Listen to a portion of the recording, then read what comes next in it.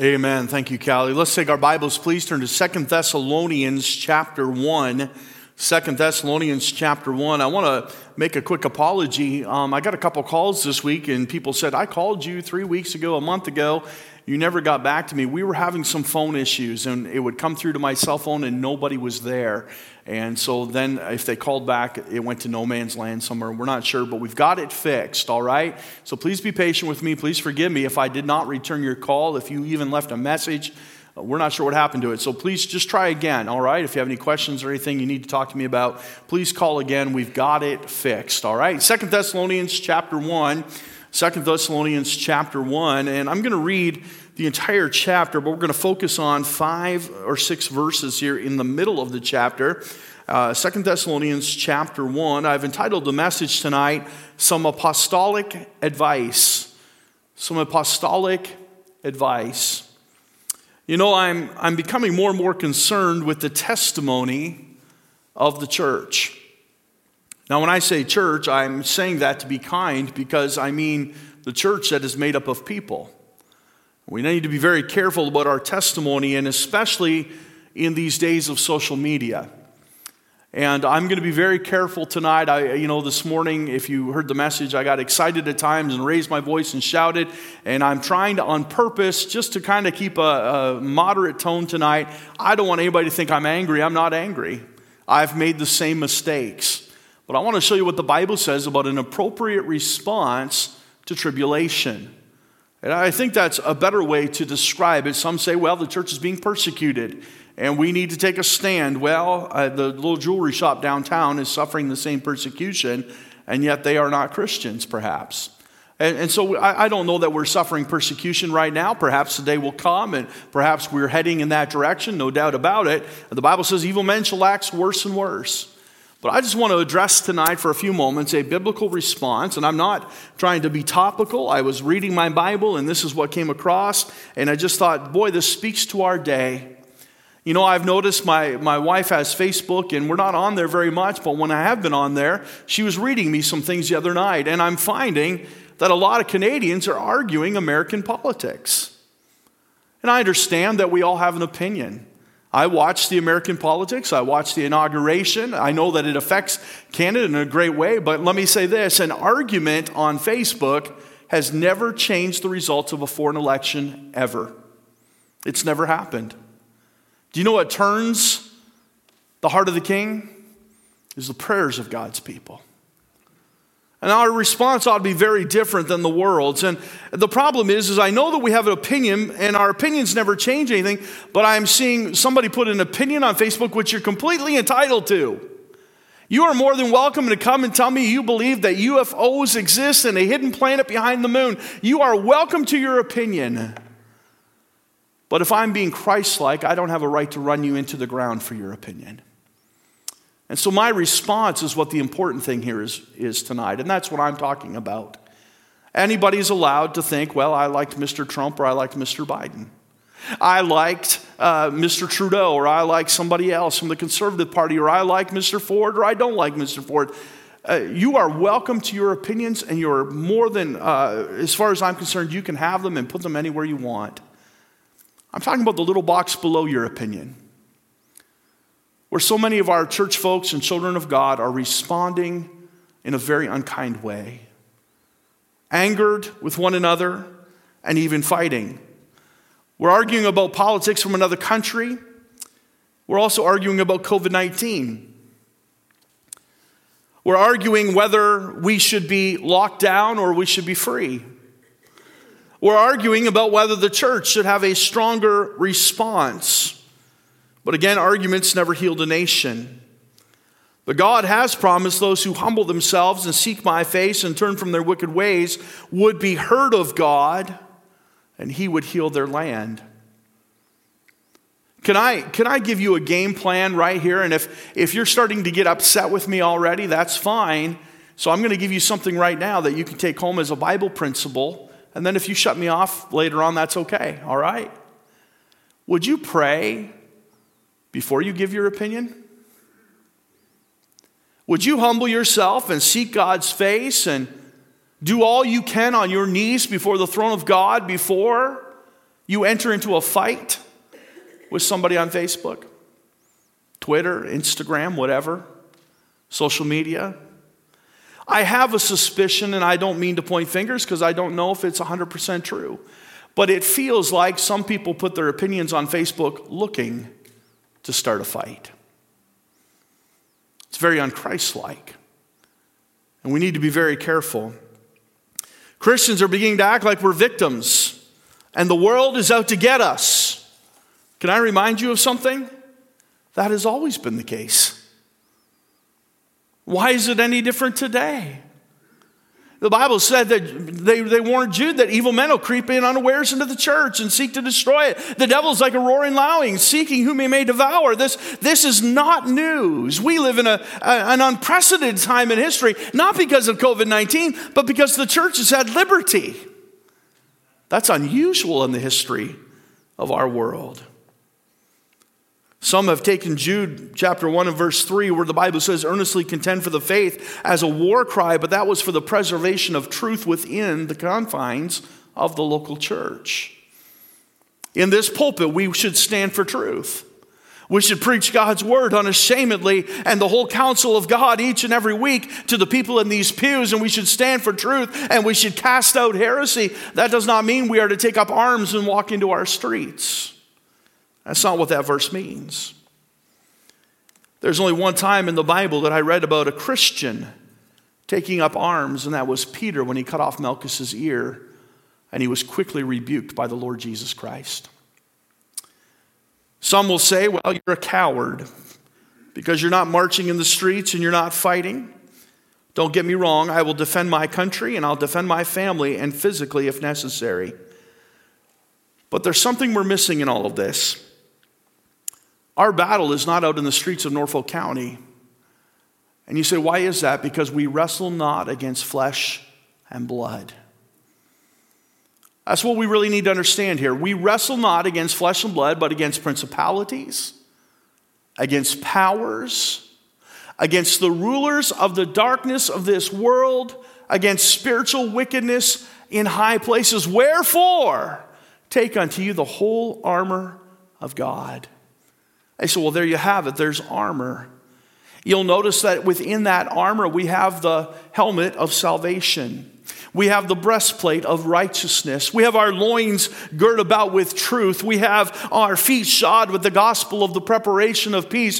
Where the Bible says, above all, take unto you the shield of faith, all of which are defensive measures. They'll protect you. The only offensive weapon we have in Ephesians chapter 6 is the sword of the Spirit, which is the Word of God. This is how we fight. With truth.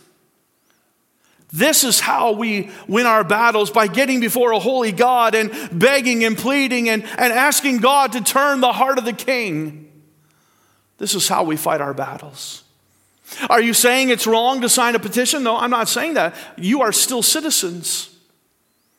Are you saying it's wrong that we stand and say, listen, we'd really like to have church? No, I've written letters to our politicians. I have asked them if they would reopen our churches. I've decided that our response as a church ought to be kind. It ought to be with love. It ought to be Christ-like and Christ-exalting. And by the way, it ought to be with manners, because we represent Christ. Pastor Stone and I were talking a little while ago, and some pastors were putting out some emails about what they were going to do and the stand that they were going to take for their God. And we got talking about it, and I said, they sound angry.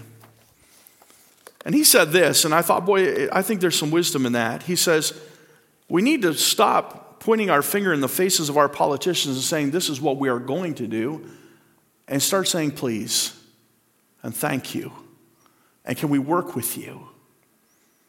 Now, I know we're not to be unequally bonded. I understand that.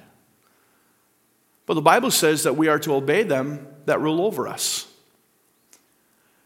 that they bear the sword not in vain. But that chapter, Romans 13, says they are ministers of good. We just talked about Ezra a couple weeks ago, and we were talking about, I think it was Calvin that talked about Nehemiah on Sunday night. I talked about Ezra on Wednesday night.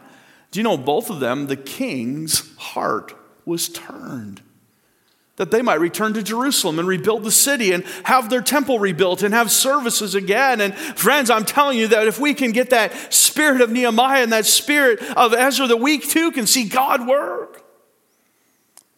I just want to spend a few minutes tonight, and I want to say this. I'm not rebuking you for having an opinion. I'm not rebuking you for putting it on social media. I want to say this, that our response to those people, whoever you might be, friend or foe, ought to be in the Spirit of Christ. It ought to be with love, with kindness, and with manners. Can I give you this verse before we read our scripture tonight? 1 Corinthians 6, verse 19 says this, "What?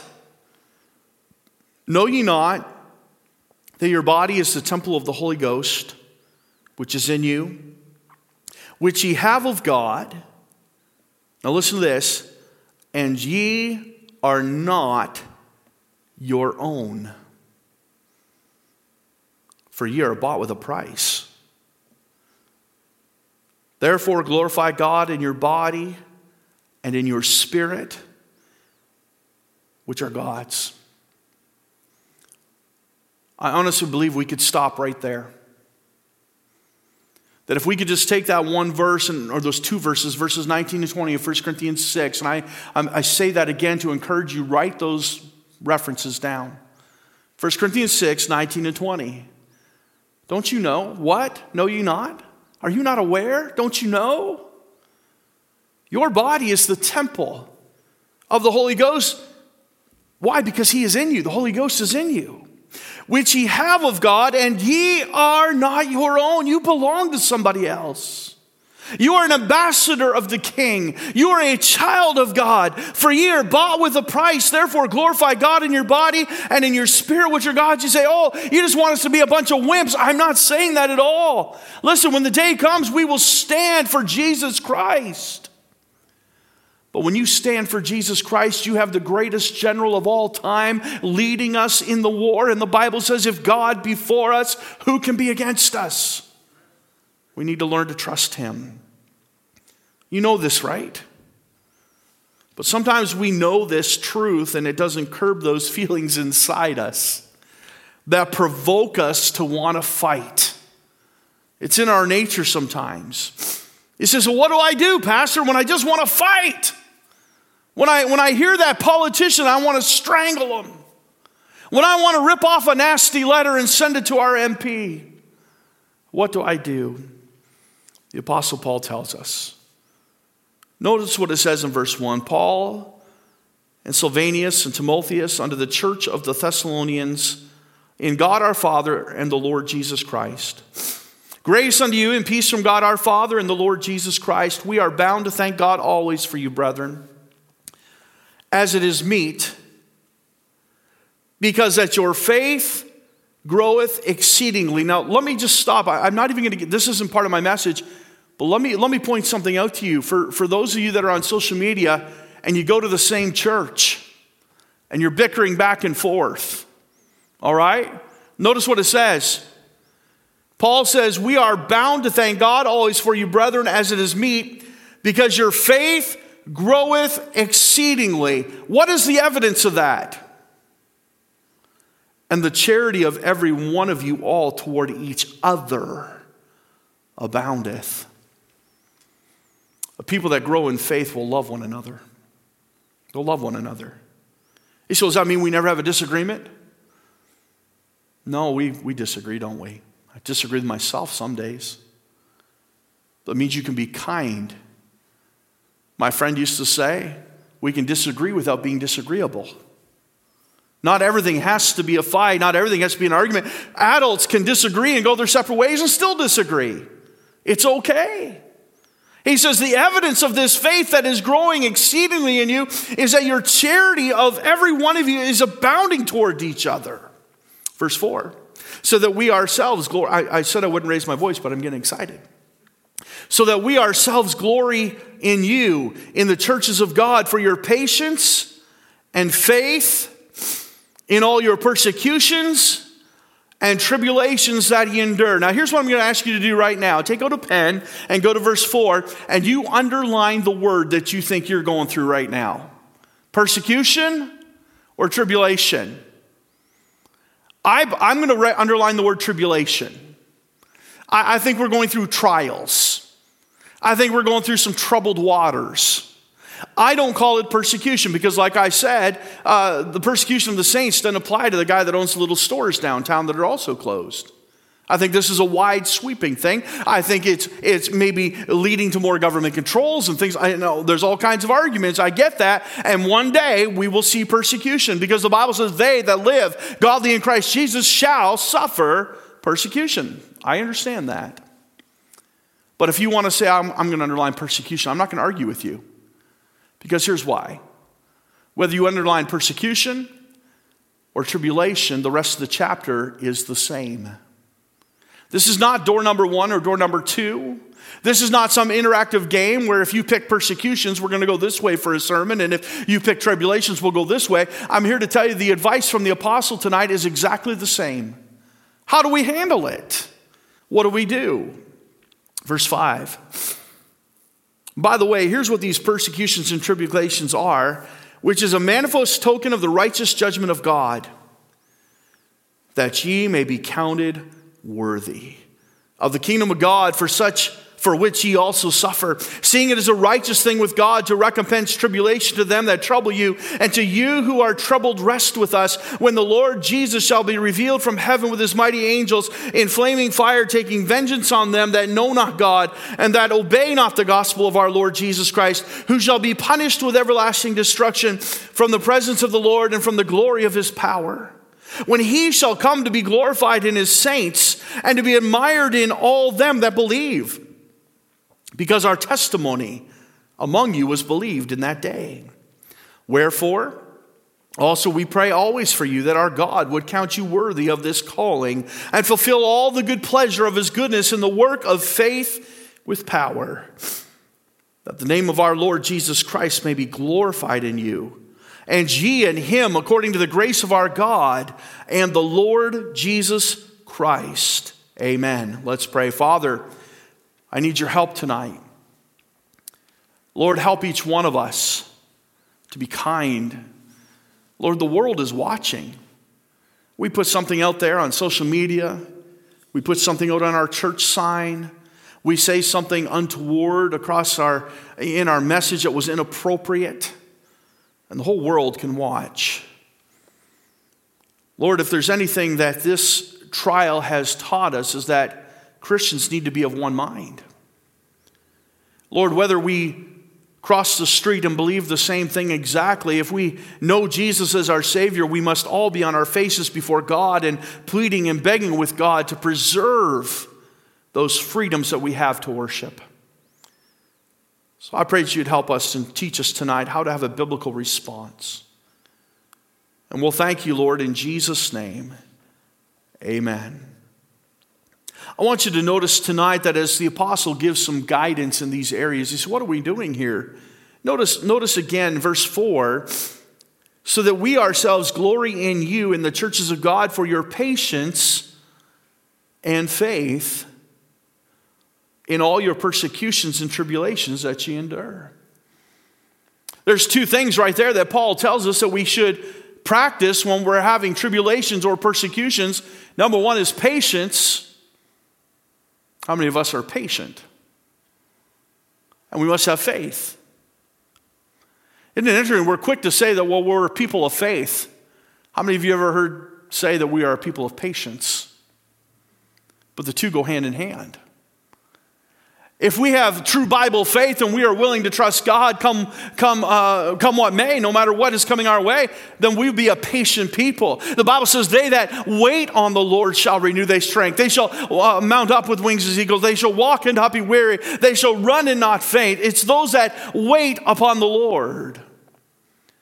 Psalm chapter 27. The Bible says in the very last verse, I had I desire to see the goodness of the Lord in the land of the living. And it says, blessed are they that wait on the Lord. That ought to be the desire of the Christian, is to grow in patience. Well, I haven't got time to be patient. Think about what you just said. We don't like patience because the Bible says it's through the trying of our faith that worketh patience. But Paul echoes that thought to Thessalonians. He says, I've seen patience and faith in your persecutions and the tribulations that you endure. But I want you to notice what he gives them first. First of all, he gives them a promise. He gives them a promise. It says in verse 5, which is a manifest token of the righteous judgment of God, that you may be counted worthy of the kingdom of God, for which you also suffer. So his promise is this: I'm going to give you a reason for tribulation. I don't know about you, but I kind of like to know why things are happening. I've heard people say, I must have done something very wrong for this to be going on in my life right now. I don't know what I did to offend God. I don't know what I did to hurt God. And I want you to know the church of Thessalonica did nothing to offend God. Instead, they stood for God. This is the same church back in 1 Thessalonians chapter 1 that Paul said, I was on my way to visit with you, and I went to Berea, and I went to Cenchrea, and I went to other places, but your faith to Godward was spread. You'd already been soul winning over there. What a great church. He says, so I need not say anything. There's nothing, everybody was already saved because of the work of the church of Thessalonica. They had not done anything wrong. But he says this, I'm going to give you a reason for the tribulation. Verse 5 says, it is a manifest token of the righteous judgment of God. Why? That you may be counted worthy of the kingdom of God, for which ye also suffer. Paul says suffering makes you worthy. Do you know what Peter and John said after they healed the man and they were taken prisoner? And we're talking about Acts chapter 3 and 4. You remember the lame man, the lady at the gate called Beautiful, and they, silver and gold have I none, and they raised him up, and they walked into the temple glorifying God, and they were arrested. They were put on trial overnight. Well, I'm getting through 2 chapters real fast, all right? And they were arrested, and they were beaten, and they were released. They were told not to teach and preach in Jesus' name, and the Bible says they went their way rejoicing, glad that they were worthy to suffer persecution for his name's sake. You see, it's through trials that we grow. It's through tribulation that we become stronger. Nobody likes suffering. Nobody does. I don't know if I've ever met anybody that enjoys suffering. Pain and anguish and grief and sorrow. Nobody likes to suffer. You know, so many like the idea that we might reign with Christ one day. You've heard that, haven't you? Brother Gerald, you hear that? I heard it in Bible college. Well, one day, praise God, we'll all rule and reign with him. That's not what the Bible says. You know what the Bible says? 2 Timothy, if we suffer, we shall also reign with him. There's a special reward in the Bible for suffering. I'm not saying that God orchestrates that suffering, but for those saints that go through tribulation and persecution and suffer, there's a reward from God. And so there's a promise of the reason of our tribulation. But I want you to notice, secondly, a recompense to tribulation. A recompense, the Bible says in verse 6, and I'm not making up some big word, this is a Bible word. It says, seeing it as a righteous thing with God to recompense tribulation to them that trouble you. You say, what does recompense mean? It basically means an eye for an eye. That God is going to respond in kind. I want to say this about this response or this recompense to tribulation. It is a right recompense or a right response. You might think, well, God's going to be merciful and graceful. Isn't that what Jonah thought? Jonah went down to Nineveh and he preached and he sat up on that hill and he saw God sweep across with mercy and he was angry. I knew you were going to do this, God. But look what the Bible says in verse 7. Verse 7. And to you who are troubled, rest with us. When the Lord Jesus shall be revealed from heaven with his mighty angels in flaming fire, taking vengeance on them that know not God, and that obey not the gospel of our Lord Jesus Christ, who shall be punished with everlasting destruction from the presence of the Lord and from the glory of his power. Yes, there might be some in that crowd today that is causing tribulation for the church that will accept Christ as Savior. And they will find the mercy and the grace of God is sufficient to save their souls. But the Bible says when Christ comes, everybody else will be put away with everlasting destruction. Can I just put in some modern vernacular here? God's got this. We worry so much about, well, we need to fight back. God's got this.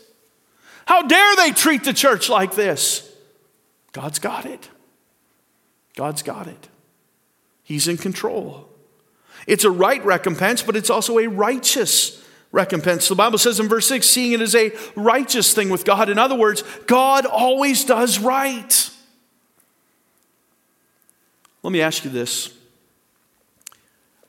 Have you ever deleted a response? Have you ever put a response on? I'm not just talking about Facebook or any social media. Have you ever said something, it's come out of your mouth and you went, oh boy, I wish I hadn't have said that. I could have said that better. I could have said that kinder. I could have said that in a more Christ-like way. I just damaged my testimony by how I said that. Do you know what the Bible says? It is a righteous thing with God to recompense evil. God's always going to do it right. God's always going to do it right. We're never going to get to heaven and say, God, I wish you had said that a little differently. I wish you had cleaned up your language a little bit. I wish that when you rained down hellfire and brimstone on Sodom and Gomorrah, that maybe you had taken a different approach. No. God is always right. He is righteous. And if we will learn how to trust in him, we will find out that he'll respond to tribulation. It'll be a right response. It'll be a righteous response. Turn, if you will, to Romans chapter 12. Romans chapter 12. Do me a favor, if somebody tomorrow says to you, I shut off the live stream, I didn't like the message. Tell them that as soon as they shut it off, Pastor gave out $100 bills to everybody. Can you do that? No, don't do that. Don't lie, okay? I'm just teasing while I'm trying to find my passage. Verse 17, chapter 12, verse 17. Listen to this. Listen to what it says. The exact same word, only other time it appears in the New Testament. Recompense to no man evil for evil. Provide things honest in the sight of all men. If it be possible, as much as lieth in you, live peaceably with all men. Dearly beloved, avenge not yourselves. That means somebody's done you wrong. Don't you go back and try to get revenge. But rather give place unto wrath, for it is written, what? Vengeance is mine. I will repay, saith the Lord. Therefore, if thine enemy hunger, feed him. If he thirst, give him drink. For in so doing, thou shalt heap coals of fire on his head. Be not overcome of evil, but overcome evil with good. Turn back to 1 Thessalonians. I want to show you another verse there. 1 Thessalonians, and look over at verse 5 and verse 15. The Bible says, see that none render evil for evil unto any man, but ever follow that which is good, both among yourselves and to all men.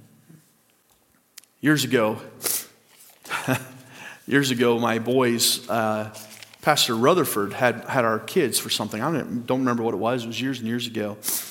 And I think Brendan was about 8, and so Austin was about 4 or 5. And Brendan said something that Austin didn't like. And Barry said, I have never seen a little kid fly like that. He said, but he come running and he jumped from about 8 feet away and he went after him and he was He says, I was having a hard time out laughing because I had this 30-pound little, because Austin was such a scrawny little guy, this 30-pound little kid going across this kid that was almost the size of a man by the time he was 9 years old. And he says, just attacked him. Do you know the truth is, a lot of times we do that. Somebody says something unkind and we fly. Maybe not physically, but in our spirit. We get angry and we fly off the handle, and our spirit is grieved. The Bible says, recompense not evil for evil. Don't try to get even. Don't try to avenge yourself. Trust in God, because He has a righteous response and a right response every single time. That's a promise. Number 2, there's a preservation here. Look at verse 7. 2 Thessalonians chapter 1, verse 7. I'm sorry, I had you turn to the wrong verse. It was 1 Thessalonians 5:15, not 2. I said 2 Thessalonians doesn't have a chapter 5. So if you're writing down notes, that was 1 Thessalonians 5:15. Look back at 2 Thessalonians chapter 1, verse 7. I want you to see a preservation. And to you who are troubled, rest with us.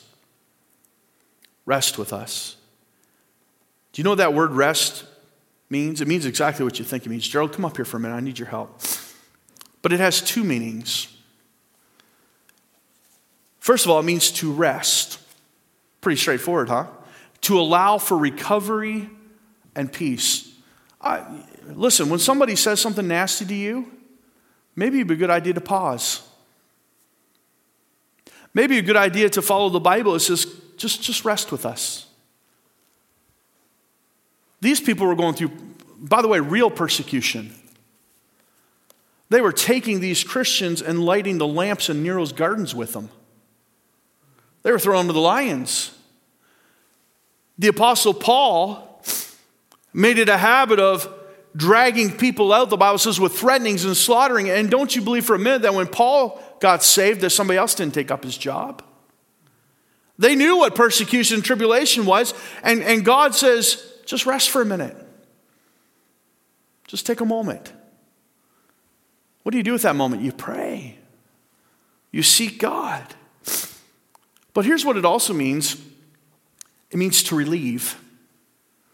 It means to relieve.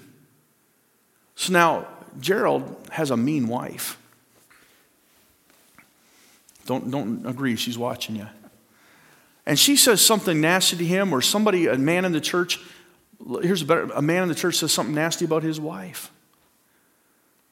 Boy, that gets some guy's heart going. That gets you angry, doesn't it? Somebody says something about your wife, and you just get upset about it.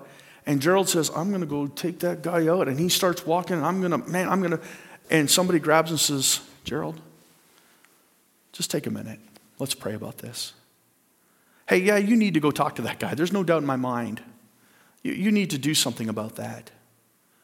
And somebody grabs him by the arms and just says, let's just calm. That's what this word rest means. When the apostle says, come and rest with me, he's saying, hold on a second. But here's the bigger picture. It's not me grabbing Gerald's arm and trying to talk to him. It's God grabbing our arm and saying, wait a minute, I got this. You just stay here. That's relief.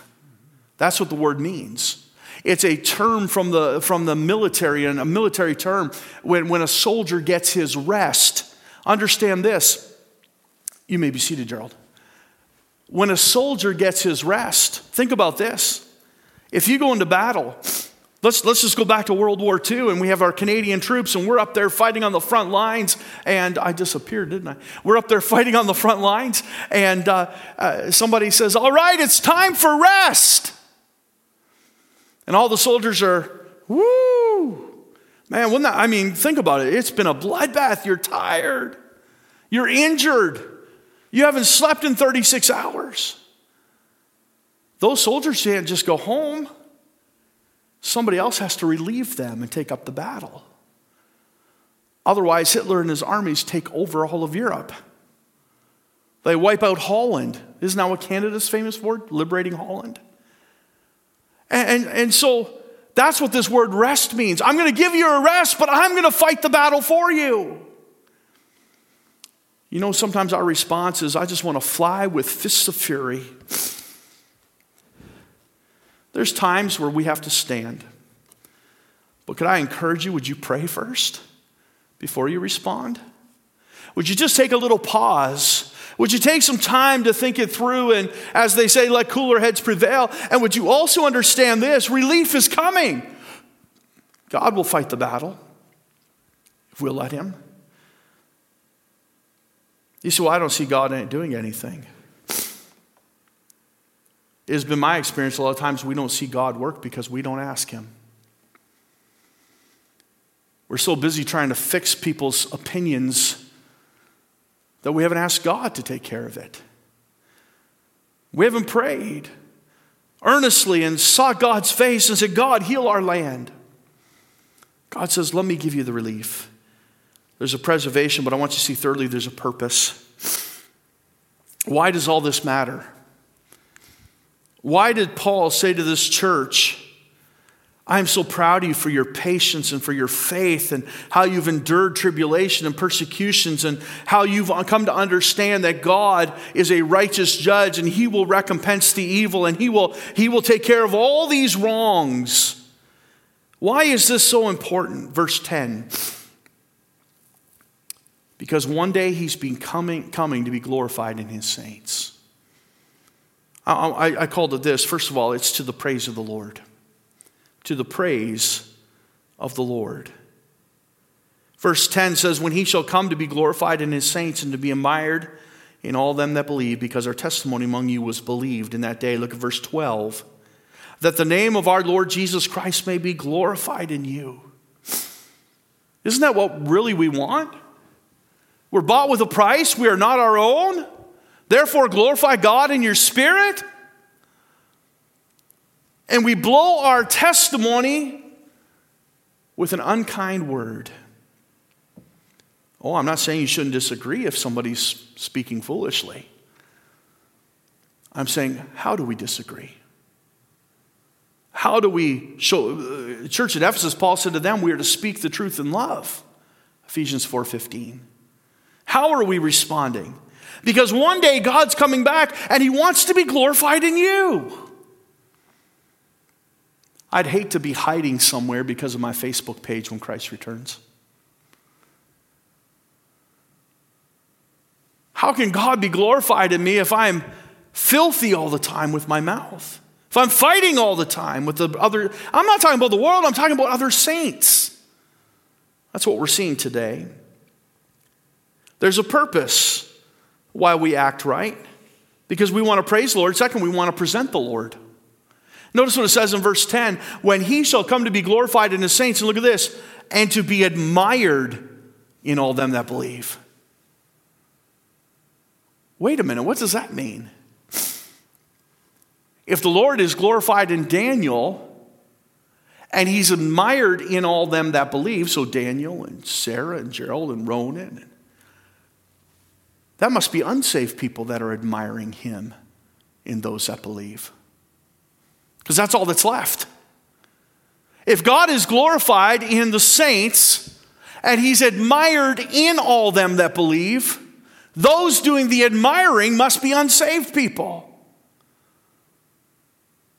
In other words, we are to present Christ. Ask yourself a question tonight. If unsaved people were to see your social media, would they see Christ? Or would they see bickering Christians? I know I've addressed social media a lot tonight, but it's not just social media, is it? I would hate to think that there's a rumor in the community that says, well, Grace Baptist Church doesn't get along with Bethel Baptist Church. Oh, I'd hate that.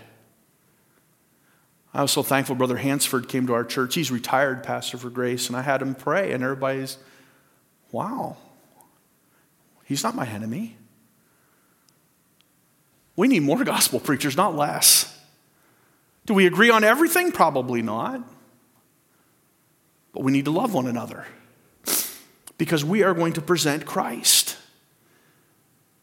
So we are to present the Lord, and thirdly, honestly, just simply to please the Lord.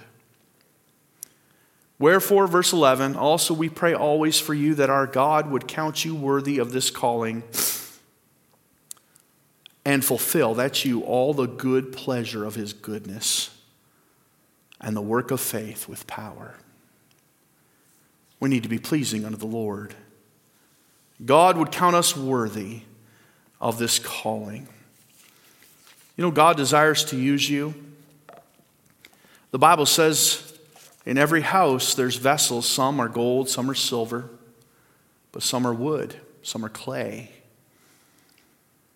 I've said this before, it's not about composition, it's about consecration. It doesn't matter what they're made of, it's whether or not they're clean. And if God's going to be glorified in us, that we might be able to present Christ to a lost and dying world, we must be clean. That includes our tongue. I thought about this the other day as I was reading. The Bible talks about the Lord Jesus Christ running upon those Pharisees, and he says, "Oh, you generation of vipers." Do you know how vipers do their damage? Their poison is in their mouth. I think what Jesus was saying to them, you run your mouths all the time, and that's what gets you in trouble. That's where the poison lies. The Bible says when it talks about the tongue in the book of James, what matter of fire, or what matter a little fire kindleth? What matter a little, your tongue, just a spark will start a forest fire. It talks about the helm of a ship, and it's just a little tiny rudder can turn a giant ship, and he says that's like your tongue. Be careful. We were kids, we'd sing, be careful little eyes what you see, be careful little ears what you hear, be careful little tongue what you say. Our speech is also always to be with grace, seasoned with salt. That's what the Bible says. Let's bow our heads tonight. Brother Daniel's going to play, and let me ask you to do this. Could each one of us pray? And just examine our hearts about our responses.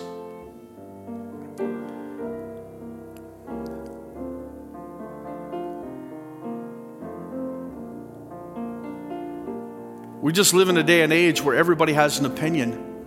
That's fine. Nothing wrong with that. You can have an opinion. We're going to have more opinions. We're going to have opinions about vaccines, aren't we?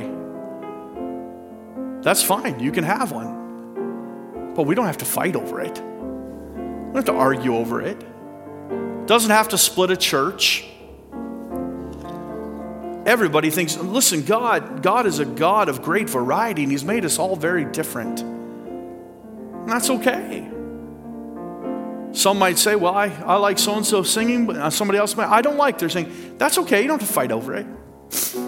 How are we responding? How are we honoring Christ and how we talk to others?